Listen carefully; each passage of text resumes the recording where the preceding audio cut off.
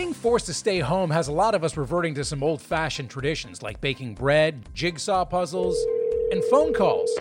I'm Christian Chase. Here's what's trending. Verizon says it's now handling 800 million voice calls a day. That's more than double what they're used to. Same at AT&T, where calls are up 35%, but emails and even internet usage is down. Text messages are still big, and video calls are more popular than ever, too.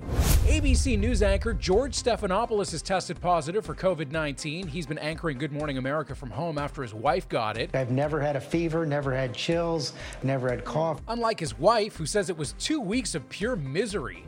There's a pizza joint in Arizona that is so serious about social distancing, it's using robots to make deliveries. They kind of look like a cooler with wheels and only work within a half-mile radius. The robot uses GPS, and once it pulls up to your house, it can only be unlocked with an app.